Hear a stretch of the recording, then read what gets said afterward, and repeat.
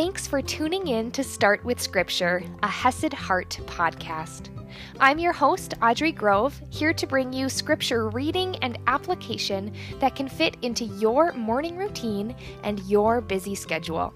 Learn more at HesedHeart.com.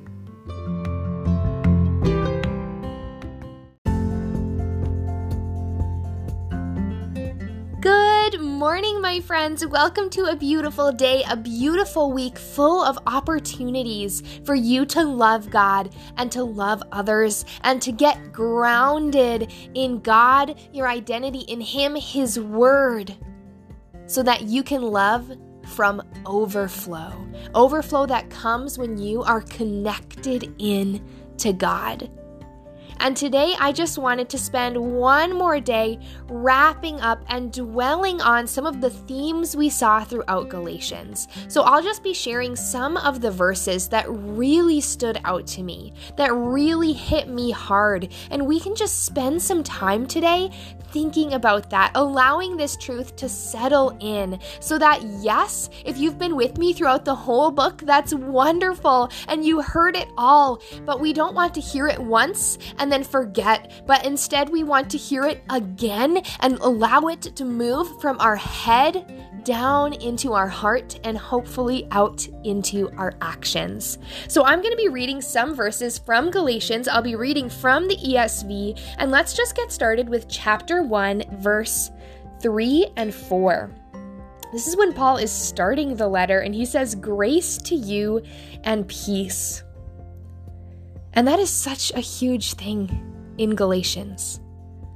The things that we have as believers in Christ, the gifts that God gives us freely, the things that are in us because Holy Spirit is in us.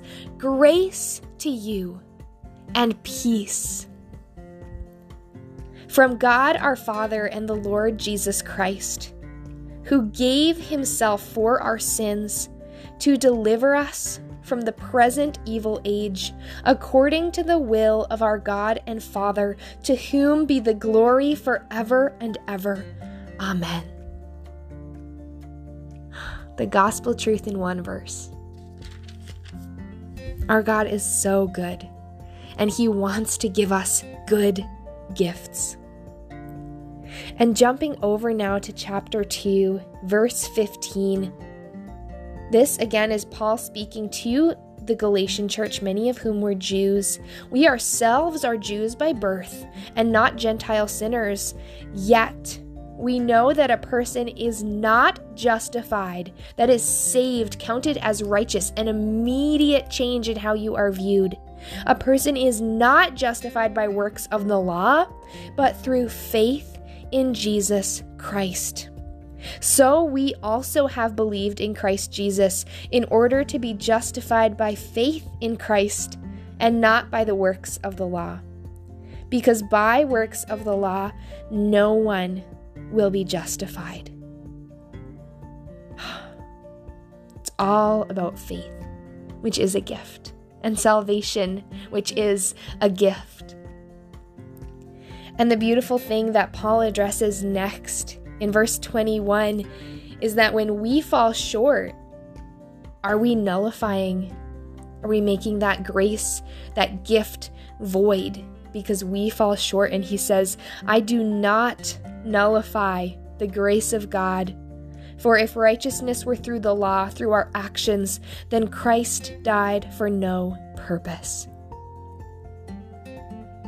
A gift of grace, a gift of peace, a gift of faith, a gift of salvation, and the gift that all of that, it doesn't depend on us and how we show up. It depends on our God who is ever loving and unchanging. And isn't that so exciting? It just makes me just excited about that because it doesn't depend on us. Yes, we show up. Yes, we do the work here in an earthly sense. But that doesn't change how much God loves us and how much He values us and how good the gifts are that He gives us. And moving on into chapter 3, verse 8, I love this. And the scripture, foreseeing that God would justify the Gentiles by faith, recognizing here that everyone is saved by faith, not just the Jews, but everyone who has faith in Christ is then chosen by God. And scripture, foreseeing that God would justify the Gentiles by faith, preached the gospel beforehand to Abraham, saying, "In you shall all nations be blessed." So then those who are of faith are blessed along with Abraham, the man of faith. And so here we see that not only are New Testament promises for us, but Old Testament promises as well. Old Testament gifts are for you when you have faith in Christ. Moving to verse 13, Christ redeemed us from the curse of the law by becoming a curse for us. For it is written, "Cursed is everyone who is hanged on a tree on the cross, so that in Christ Jesus the blessing of Abraham might come to the Gentiles, so that we might receive the promised Spirit through faith." The gift of the Spirit, the gift of being welcomed into God's family. It's so beautiful. And there's so much talk about promise. But look at verse 22. "But the scripture imprisoned everything under sin, so that the promise by faith in Jesus Christ might be given to those who believe."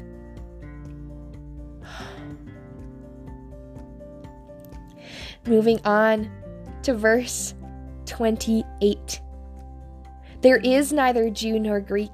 There is neither slave nor free. There is no male and female, for you are all one in Christ Jesus. And if you are Christ's, then you are Abraham's offspring, heirs according to the promise." It is all about God's promise, all about the good gifts that He gives us. Look at chapter 4, verse 4. "But when the fullness of time had come, God sent forth His Son, born of a woman, born under the law, to redeem those who were under the law, so that we might receive adoption as sons. And because you are sons, God has sent the Spirit of His Son into our hearts, crying, 'Abba, Father,' so you are no longer a slave, but a son, and if a son, then an heir through God." And yes, Paul also calls out the Galatians. In verse 9, "But now that you have come to know God, or rather to be known by God, how can you turn back again to the weak and worthless elementary principles of the world, whose slaves you want to be once more?"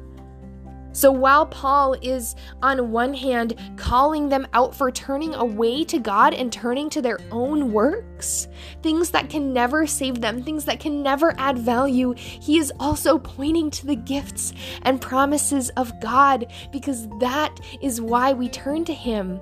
That is why we turn around, because God is oh so good and oh so loving.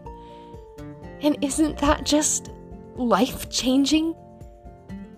When we know that every time we mess up, every time we turn away, we want to turn back, because God loves us so much. Now in verse 28, "Now you brothers, like Isaac," remember he was paralleling this idea of promise versus slavery to Isaac in the Old Testament. "Now you brothers, like Isaac, are children of promise." And now moving into chapter 5, verse 1, "For freedom Christ has set us free. Stand firm, therefore, and do not submit again to a yoke of slavery." Verse 5, "For through the Spirit, by faith, we ourselves eagerly wait for the hope of righteousness," the gift of hope that is coming, the gift of righteousness through faith in Christ. "For in Christ Jesus, neither circumcision nor uncircumcision counts for anything, but only faith working through love. Verse 13, for you were called to freedom, brothers. Only do not use your freedom as an opportunity for the flesh, but through love serve one another. And then, of course, verse 22, but the fruit of the Spirit is love, joy, peace, patience, kindness, goodness, faithfulness, gentleness, self-control. Against such things there is no law, and those who belong in Christ Jesus have crucified the flesh with its passions and desires.